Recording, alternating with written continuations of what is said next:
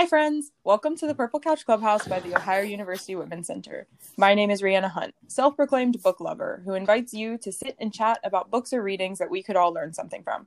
I understand that life is hectic, and you're probably thinking you don't have the time to read a whole book. No worries.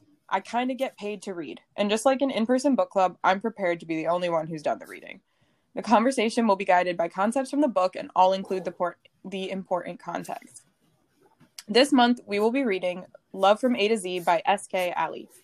This is the story of Adam, a young Muslim university student diagnosed with multiple sclerosis, and Zainab, a high school senior and the only hijabi in the class of an Islamophobic teacher. When Zainab finds herself suspended from school due to this institutionalized discrimination, her parents send her to Doha, Qatar, to visit her aunt. On the plane ride there, our couple meets. They fall in love slowly and adorably while we watch through their Marvel and Oddities journal entries. Our story is not one of simple romance, as these two lives come with complications. Adam has a secret of his own, and Zainab, who is already on a roller coaster due to the Islamophobia she faces in the classroom and other areas of her life, learns the truth of her grandmother's death. Through emotional turmoil, these two fall in love. Adam learns how to be vulnerable, and Zainab learns how to channel her righteous fury. This is one of the best novels I have read in a minute. It is truly so well written and includes so many things that we could discuss and learn from. In particular, there's much we can learn from Adam. He gives us perspective to think about potential life-changing diagnoses and how we communicate those with our loved ones. However, in the interest of today's episode not being 3 hours long, we are going to be focusing on Zainab and the experiences she has. So unfortunately, Adam is kind of getting the short end of the stick. However, given his love of Zainab, I don't think he would be bothered by our focusing on her today. I'm joined today by the lovely Dr. Amy Burge and Habiba Abdilal. Dr. Amy Burge is a romance fan and is delighted that she gets to talk about all things romance in her day job as a lecturer in popular fiction at the University of Birmingham, UK. Recently, she's been mostly reading young adult and romance novels written by Muslim women as part of a wider interest in Muslim women's popular and genre writing in the 21st century. How are you today, Dr. Burge? I'm doing great. Thanks very much, Rihanna. And the wonderful Habiba Abdilal is interested in reading a romance novel after 3 years of reading academic and theoretical books as a graduate student studying public administration and nonprofit management, focusing on women, gender, and sexuality studies. Also, Habiba works as a graduate assistant for Ohio University's Women's Center and has been volunteering and working in many NGOs, civic initiatives, and social institutions in Egypt, the MENA region, and the USA. How are you, Habiba? I'm pretty good. Thank you for asking. Thank you for coming today, both of you. Okay, so this book is a romance novel, and before we dig into the story, I want to take a moment to discuss the stereotypes and stigmas around romance novels. Amy, you're a scholar of romance novels, so we're very glad to have you here today. But often, these novels are labeled as trashy, and women are teased for enjoying them. However, the romance novel industry is actually one of the best-selling book genres and is largely written by and for women. Many people believe that romance novels belittle women, but this book is a perfect example of how untrue that is. Our Zainab is a strong, loud main character whose goals do not center on her love life, no matter how fun that bit is to read about. So why are these negative stereotypes so common, and how do we change the way society thinks of this genre?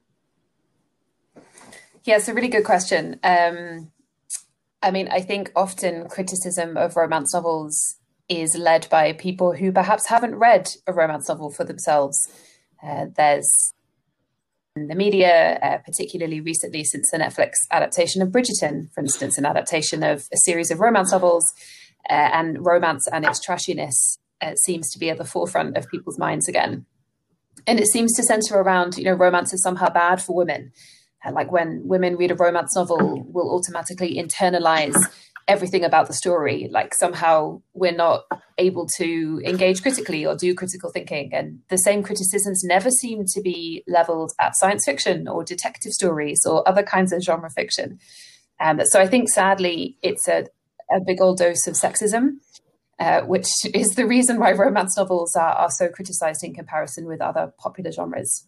But really, romance novels, and there's a lot of academic scholarship that has written about this, they're a space where women readers, through the characters, can work out those struggles. They're spaces where patriarchy is acknowledged, where related problems, Zainab and Islamophobia, they're places where women can work out those problems and read through those problems, and kind of learn about how to deal with the patriarchy in the world. And I think they're a really valuable tool for many women, and so many readers kind of think of them in that way.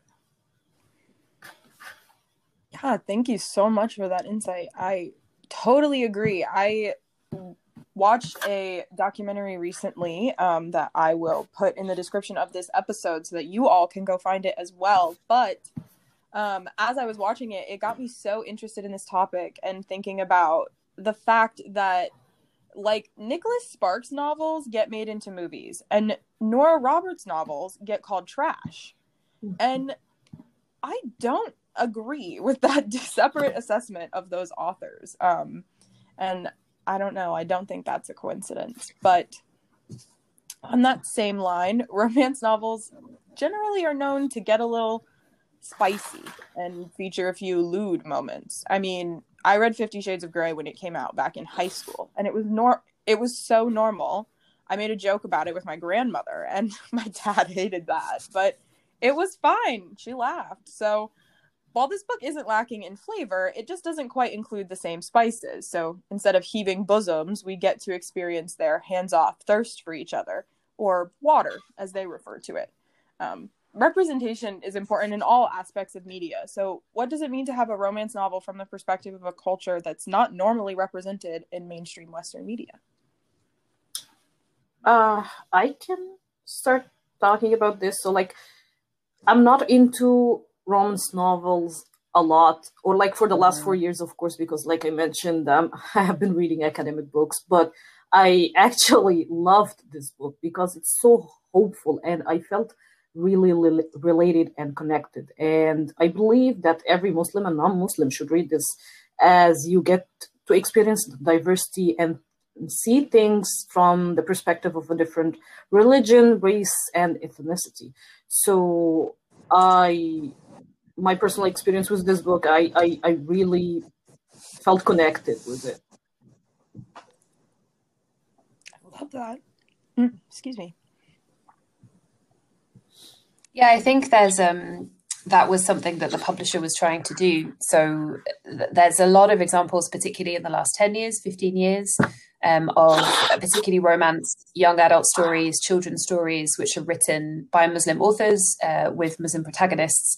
And this book was published by Simon & Schuster's Salam Reads series, which kind of has two aims, the publisher says. Partly it's about making texts in which Muslim characters are visible, so Muslim readers see themselves reflected in the book. And the second is about making visible experiences of being Muslim to a much wider audience.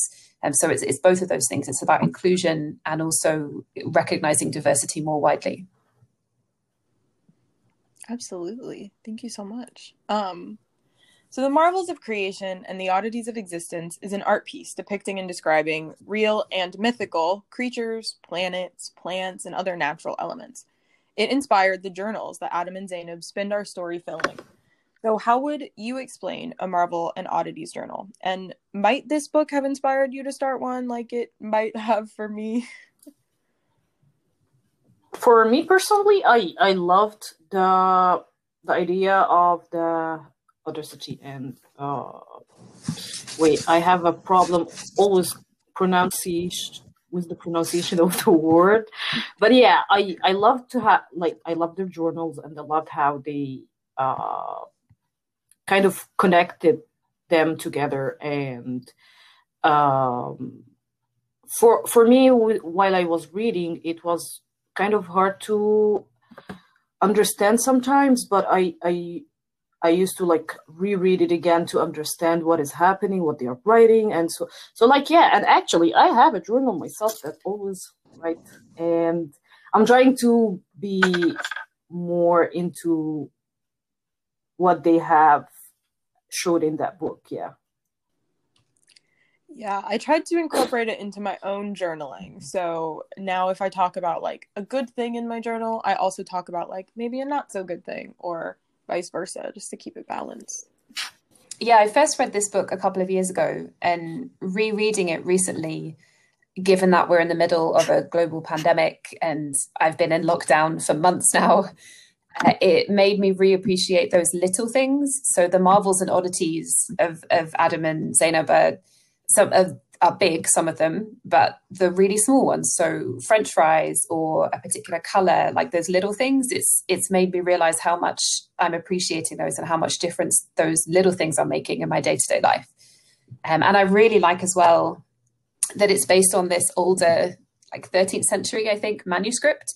And the original manuscript seems to be this account of, a book of wonders or travels. And we have those that survive from the Middle Ages in English European literature too. And those are, frankly, quite racist. They're books that talk about the strange people who live in Northern Africa, for instance. And it's clearly illustrative of the prejudices of Christian Western Europe. And I really like that the source text for this book is something different, and that Marvels and Oddities isn't about look at those strange people over there, those strange things that are happening. It's about how that has meaning within Adam and Zainab's life. And I really like how the authors adapted the idea. I think it was so interesting to read about too, because I did not know about the marvels of creation and oddities of existence. So that was something that I got to learn about through this book. And I really enjoyed that process as well. So Zainab's focus in regards to oddities and marvels has been focused through the lens of the discrimination that she faces. Zainab says we too often think of it as being big, violent acts, rather than acknowledging the, quote, the slow, steady barrage of tiny acts of prejudice. These, your people are trash, lightsaber cuts that tear and peel strips off your soul until you can't feel your numbed heart anymore, unquote. So let's start with, what is Islamophobia? I can say a simple definition about Islamophobia, which is discrimination and violence against Islam or people who practice Islam, either in Western countries or even it's mainly in the Western countries, to be honest. Yeah. And I can also add that what I liked about the book is that adding to the love, and like you can see what love woven through the pages, and like the family relation. There are also many injustices and Islamophobia, like we mentioned, and Islamophobia can manifest itself in significant acts of violence. But Zainab also I liked how she was angry and wanted to do something about it. And she wanted to change what is happening, and her family wanted her to take a step back and like regaining that anger to avoid trouble. And she wasn't willing to do that. And that what I really admired about Zainab's character. And I also can relate to this part, as I have been socially conscious, outspoken in my family forever. And after coming to the United States and living as a Muslim woman here, I have witnessed many of my surroundings being passive, dealing with Islamophobia incidents. And so I started feeling angry as Zainab. I felt her anger while I was reading, because it really related to what experience I have been through here in the United States. And I always reacted against it. But when I used to speak with my family, especially from older generations and some of my friends here, they responded as Zainab's family. They kept telling me to do the job, and life is hard, and like just suck it and live it. And that made me anxious and hesitated in any kind of discrimination situations, because I had this conflict in my head. Their voices keep like fighting my voice to do something about it, and their voices kept ringing in my head that I should avoid trouble and keep going and like ignore it. But my inner voice kept telling me to do something, to stop it. And yeah, so like it's continuous battle between how you expect it to react and the way you want to react to Islamophobia and discrimination incidents. That was a really amazing definition. Thank you so much. I think that captures really nicely, Habiba, as well, precisely what Zainab talks about in the book, this anger that she feels and her parents kind of encouraging her not to express her anger, to push it down because of safety. They're worried about her safety, and that makes total sense. And then you have her aunt's voice saying, you know, if we never stood up to our parents, nothing would ever change. You know, social justice would never happen. So sometimes you need to push back even against the people who love you and care for you, because they want to keep you safe, but they might not have that justice that Zainab has at the forefront of what she's thinking of. Absolutely. And we'll get a little bit more into different parts of Zainab's anger throughout the rest of our talk today. But one of her first oddities was the awful Mr. Fencer, who is her teacher.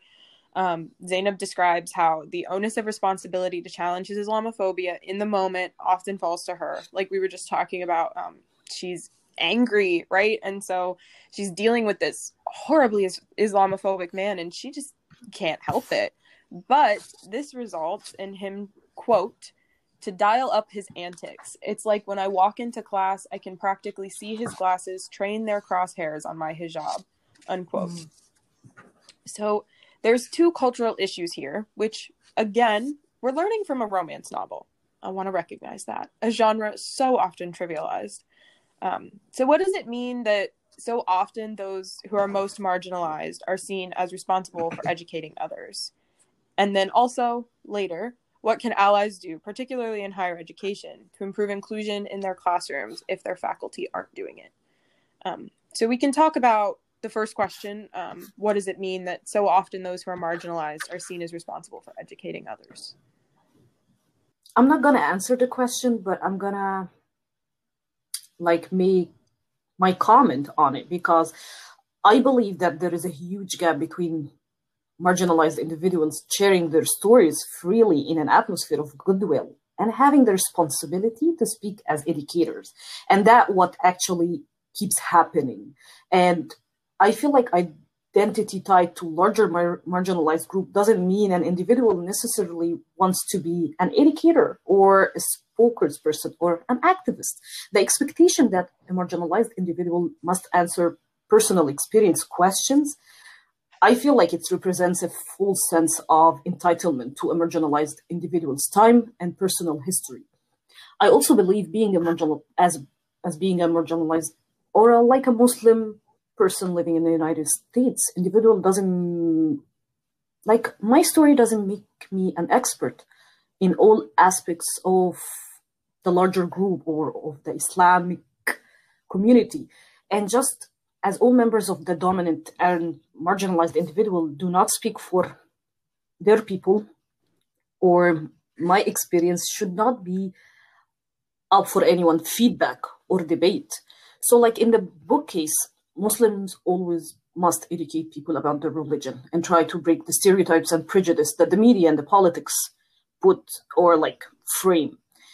So I have witnessed many people coming to ask me about Islam, what my practice is, why do I wear hijab, and why I believe in that. And like I said, it's instead of going to read or even do small Google search about the questions, and like again, I believe like my experience shouldn't be up for your feedback or for your debate about that women shouldn't be wearing hijab because we should, as women, we should be living freely. I had people coming to me questioning my practice because they believe that I'm a women rights defender. I shouldn't be oppressed. I shouldn't be wearing, like making a lot of assumptions about my practice and wanting it to be generalized on the whole Islam.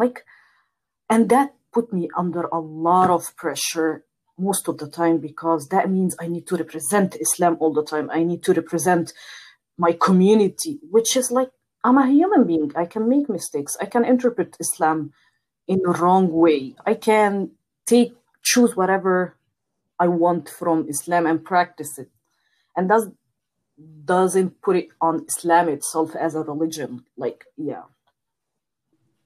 I think that's a really good point, Habiba, as well. And it's something I've read a lot of examples of stories written by Muslim women authors. And that's something I can see reflected, that there's all kinds of different characters represented in these books. There is no one fictional model of what a Muslim woman, particularly a young Muslim woman, should be like or should look like. And that might be part of it, that authors are really resisting that pressure to represent everything about Islam in just one individual person, which obviously is impossible. I can speak maybe, Rihanna, to your second question there.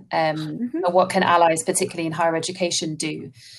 I think the important thing is to try and recognize that many people will be learning how to be an ally and how to organize things in the classroom.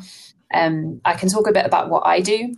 So I teach Muslim women's popular fiction to undergraduate students, and I'm aware that I study genre, but I am not the expert in the room. I have some expertise, but my students, many of whom are Muslim women, are bringing their own expertise and their own experiences into that room. So I try really hard to decenter myself, which is difficult sometimes when people look to you as the teacher, as the expert in the room. So sometimes that's challenging for my students as well, is recognizing their own expertise. But I try and make the classroom a little more democratic, a little more even, and recognizing that we all have expertise and experience that we're bringing to these texts.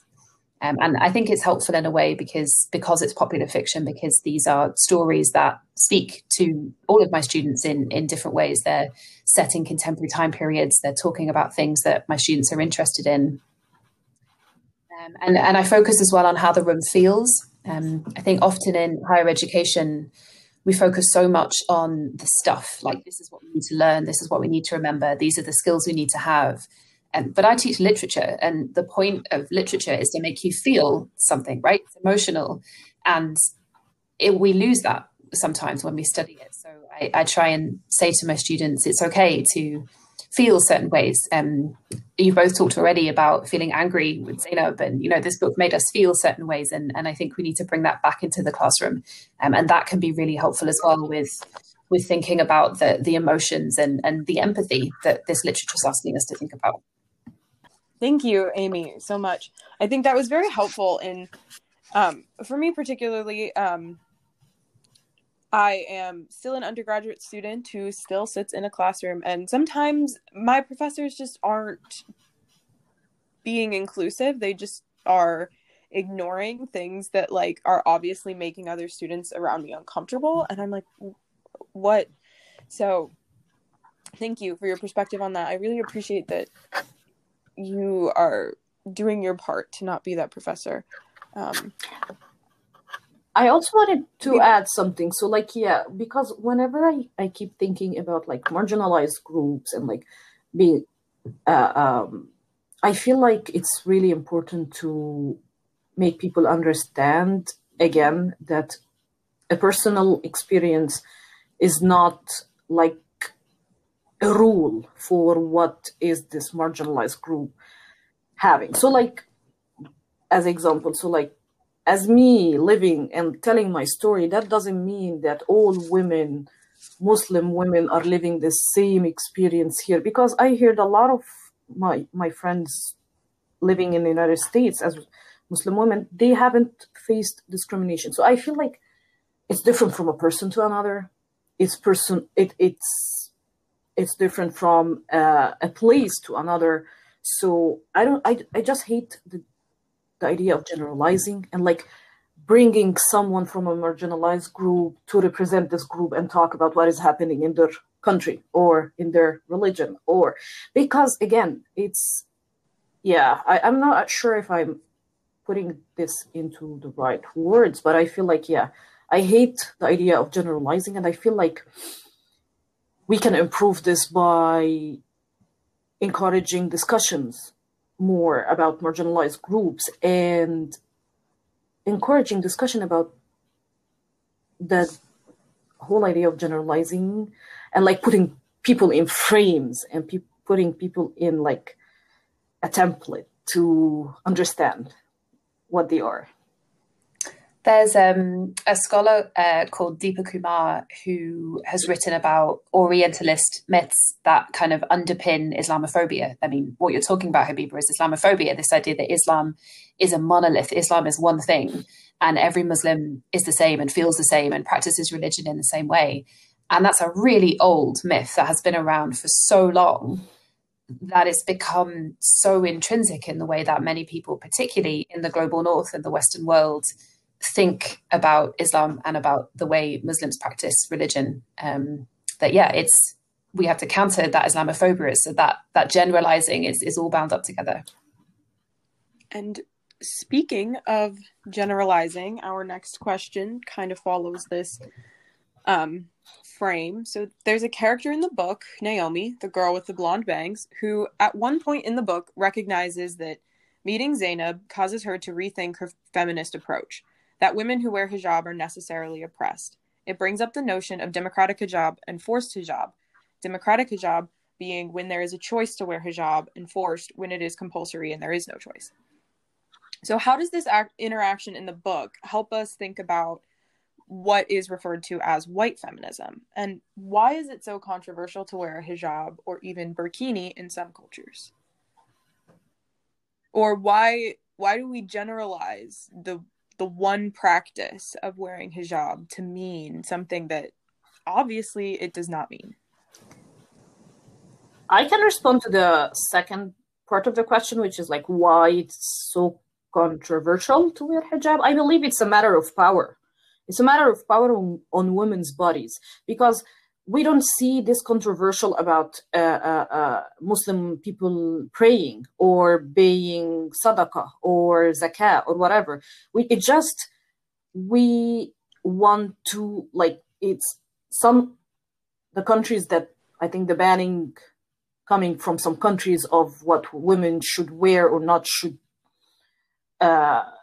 what should they be wearing or what they should not. It's not out of concern for women, but out of a desire to shrink the space within which Muslim can dress, live, and practice freely in Western countries. And again, I believe it's like a matter of power on women's bodies, because we have the same conversation back in our country, in my country, in Egypt. It's always a big deal when a woman decides not to wear the hijab. But it's not a big deal when you lie, or when you steal, or when you do something which is not Islamic proper or in the Islamic practice. But it's always about what woman is wearing, how they are behaving, and like we have this kind of control. We want to control on women's bodies and decisions, and like freely movement and stuff. Yeah. So I think the Muslim woman as a stereotype, as an icon, has been particularly visible in Islamophobia, particularly in the global north, the Western world, which this idea, Laila Abu Lughod talks about, Muslim women needed saving, and connecting it to white feminism, particularly after 9/11, this idea that white women saving brown women from brown men. So borrowing Spivak's terminology, that's how the phrase has been thought of, that white women, white feminism will save the oppressed Muslim woman. I'm doing imaginary non-visible air quotes here right now to indicate that this is a stereotype, this is an Islamophobic idea. And yeah, I think Naomi in the book is an interesting example of where S.K. Ali is clearly criticizing that white feminism, this idea that, white feminism, the exclusion of thinking about intersectionality in your feminism, but also that becomes, you must be oppressed because you are a Muslim woman because you're forced to wear hijab, and not recognizing the complexity of that. And I really like the way that the conversation plays out in the book and indicates that actually, what you thought before was a prejudice and was based on the same Islamophobic thinking that the teacher had before. And they show Naomi kind of growing and developing her thinking, which I think is a nice way to do it. And potentially a more useful way to show that development in thinking. It wasn't that she always thought very openly about feminism, and her feminism was always intersectional, which shows how she got there, which might help more people to get there themselves. Yes, absolutely. I think that conversation was so interesting because it was so about learning and also about apologizing at the same time for past mistakes and prejudices and things that we just didn't think about before. And I want to add something like about Islamophobia. I feel like Islamophobia is not tied to a country or to a religion, because like I had Muslim friends who have came to me and they are Muslim, like more into the liberal perspective, and they believe that I'm oppressed or I'm brainwashed because I'm talking about fighting violence and fighting oppression against women, and at the same time I'm being oppressed wearing the hijab. So like I got Muslim people to come. So I believe like Islamophobia is not tied to a country or to a religion. I think it's a way of thinking. It's a way of excluding people and like making assumptions of people's choices.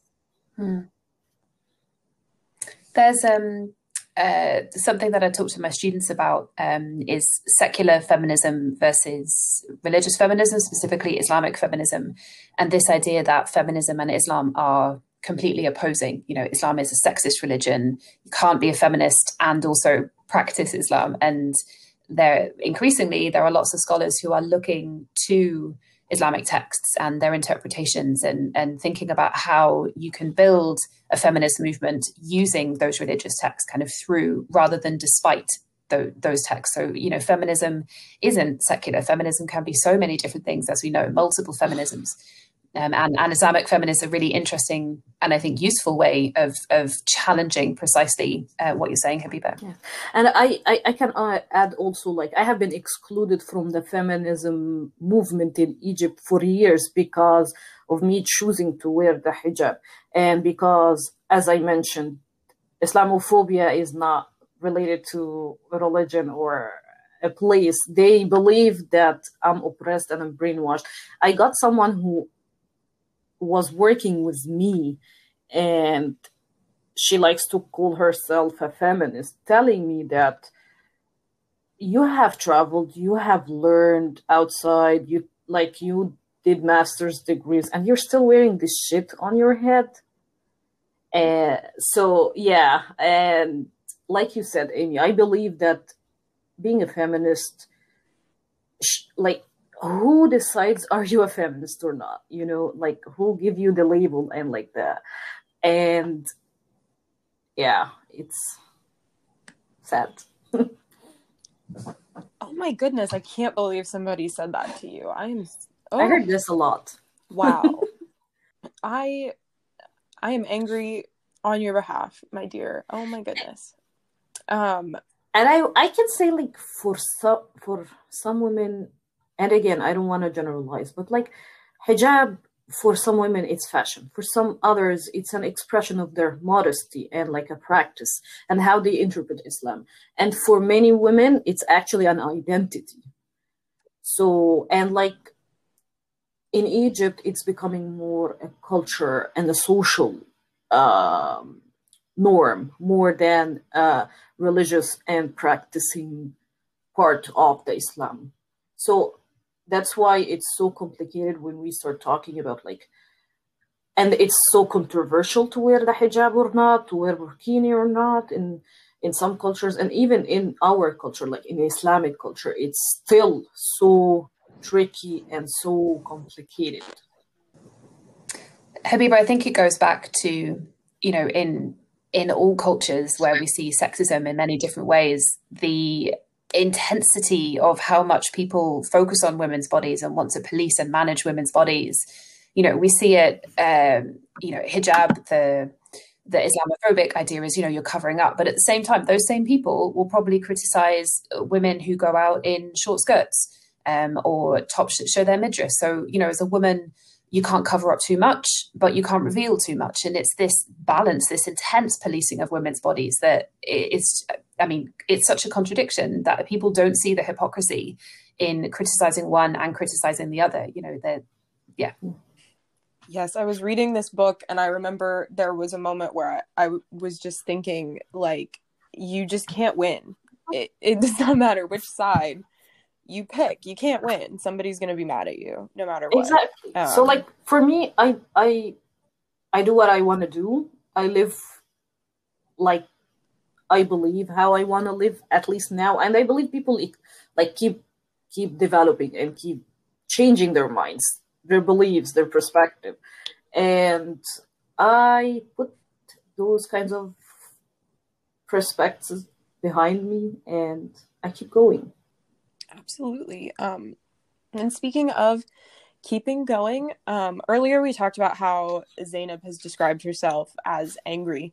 And she talks about how her anger feels all-consuming, but it's very justified. And there's this one scene that it really stuck out to me because she's ranting to Adam and he's just trying to calm her down, right? And she is not interested in being calmed down. So she feels this is very annoying of him. And I've seen this regularly in my own relationship. But there is a moment towards the end of the book that leaves Zainab with clarity and direction. And I don't want to give away too much from the book. We don't want to spoil the whole thing, but in a moment, war shows Zainab the large-scale tragedies that can be caused by the way Western cultures view Islam. So I want to start with a moment of silence for the non-fictional innocent victims of United States drone strikes.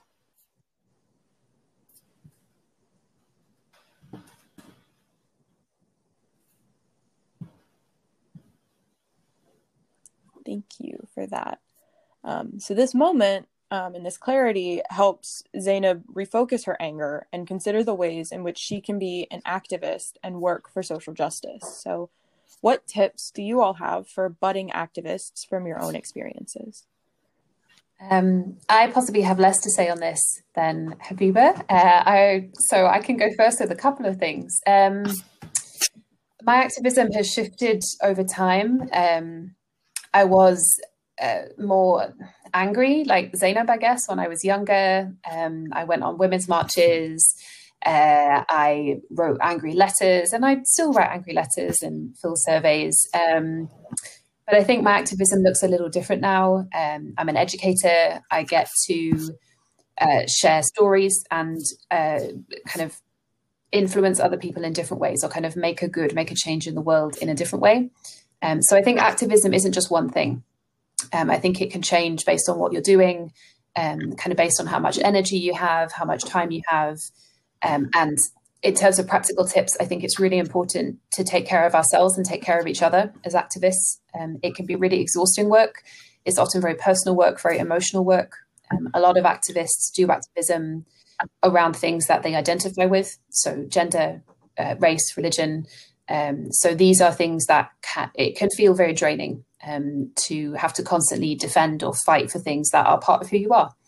But I'd also say sometimes in particular political climates and in particular spaces, it can feel just like you could never make a difference. The problems are so large and so old and have just been so embedded that you just think, well, what can I do? What difference can I make? And I think actually, even if it feels like one tiny thing, one little drop of water into a giant lake, little things do add up.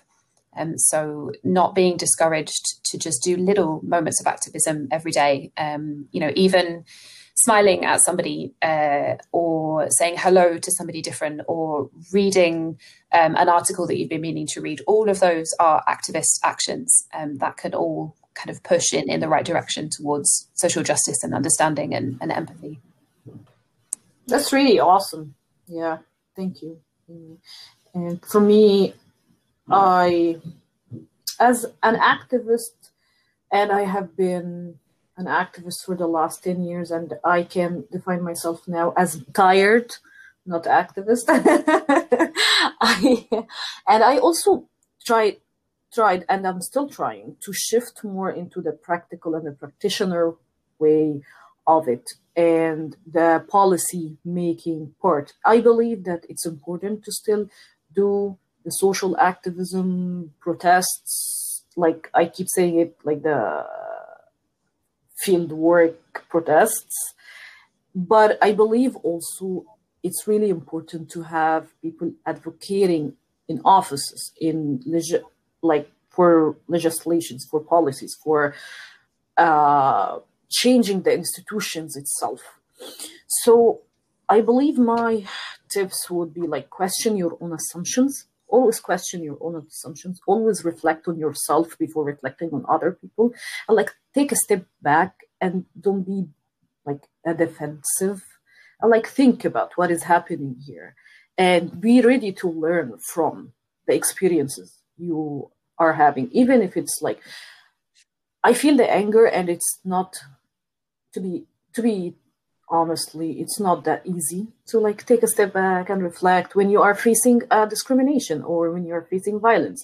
But it's a learning it's like a learning process. It needs a lot of practice to I think not to make assumptions about other people and be ready to learn from it, and do not lose your voice in the process. Do not lose your own voice in the process. Yeah.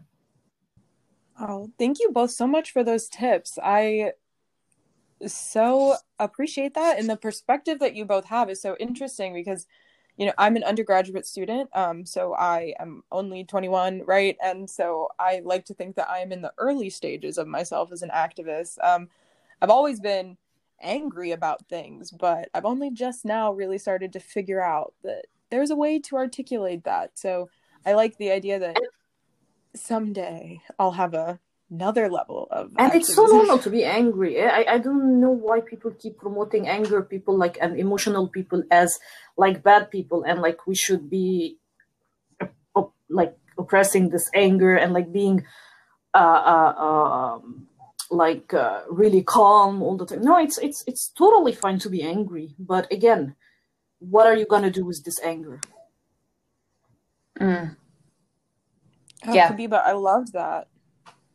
I have been told my whole life that I need to not be angry and that my points are like less because I'm so angry. And I'm like, no, there's still valid points. I'm just mad. I know, and you have the right to be mad. There are a lot of injustice. There are a lot of violence in the world. And I believe that we have the right to be angry. We have the right to be mad about it. But again, like, what are we gonna do next after being angry and expressing our anger? Absolutely. Well, thank you both so much for joining me for our conversation today. It's been amazing. Thank you for having us. So thank you. Thank you. Can I ask you both a question before we finish? What were your favorite bits of the book and why? If you had to pick a bit that you particularly liked. To be honest, I loved the idea of the love story because for me, as a Muslim person living in the United States, I feel like I haven't met someone to connect with because of the religion thing, and that, like I keep saying it, the elephant in the room. So for me to see that there is hope for me to find someone that will understand my beliefs, my practices and stuff, I felt really hopeful. I think for me, one of my favorite moments was actually towards the end of the book. No, the middle of the book. I lied. When Zainab is staying with her aunt in Doha, she goes down to her aunt's pool. Oh, yeah. And there's all of this controversy over the fact that she's not wearing an actual swimsuit. The first time she goes swimming, she's still in, I think, like just her street clothes. And the man in charge of the pool is like very unhappy that she is swimming, and he says like because she's not wearing a real swimsuit, but that's not the truth. The truth is that she's covering her body, and that makes him mad. So the next time she goes swimming, she swims in her aunt's bikini, and he still gets mad, but this time her aunt comes with her and is like ready to show up. And it's a moment that Zainab realizes that like it's okay to stand up for yourself. Like that doesn't make you a bad person. That doesn't make you just angry. And I really loved that moment. I agree. There's the final time when she confronts like the husband who's been saying the comments and his wife, and she says, your resistance to my existence is futile. I'm not going to let your prejudice, your outrage, or your fake kindness change one bit of me, of how I look, of who I am. I thought that was brilliant, the way she kind of comes full circle. And it's, she starts angry, but kind of doesn't feel able to say anything. She's trying to hold down that anger. And then with her aunt's help, she learns how to channel that and to use it in certain ways, and pushes that anger into supporting her identity and resisting. Anger becomes resistance, which I guess is what Habiba was saying about activism as well. That's one tool. And it's really nice to see Zainab using that. That was an amazing question, Amy. Thank you for that. And thank you all so much for tuning in today. This has been the Purple Couch Clubhouse from the Ohio University Women's Center. We've been reading S.K. Ali's Love from A to Z. If you enjoyed today's discussion, check out Ali's other amazing work, including The Proudest Blue, and head to ohio.edu/diversity/women's-center for more amazing programs and events. Until next time, folks, have an amazing day and keep growing with all of us here at the Purple Couch.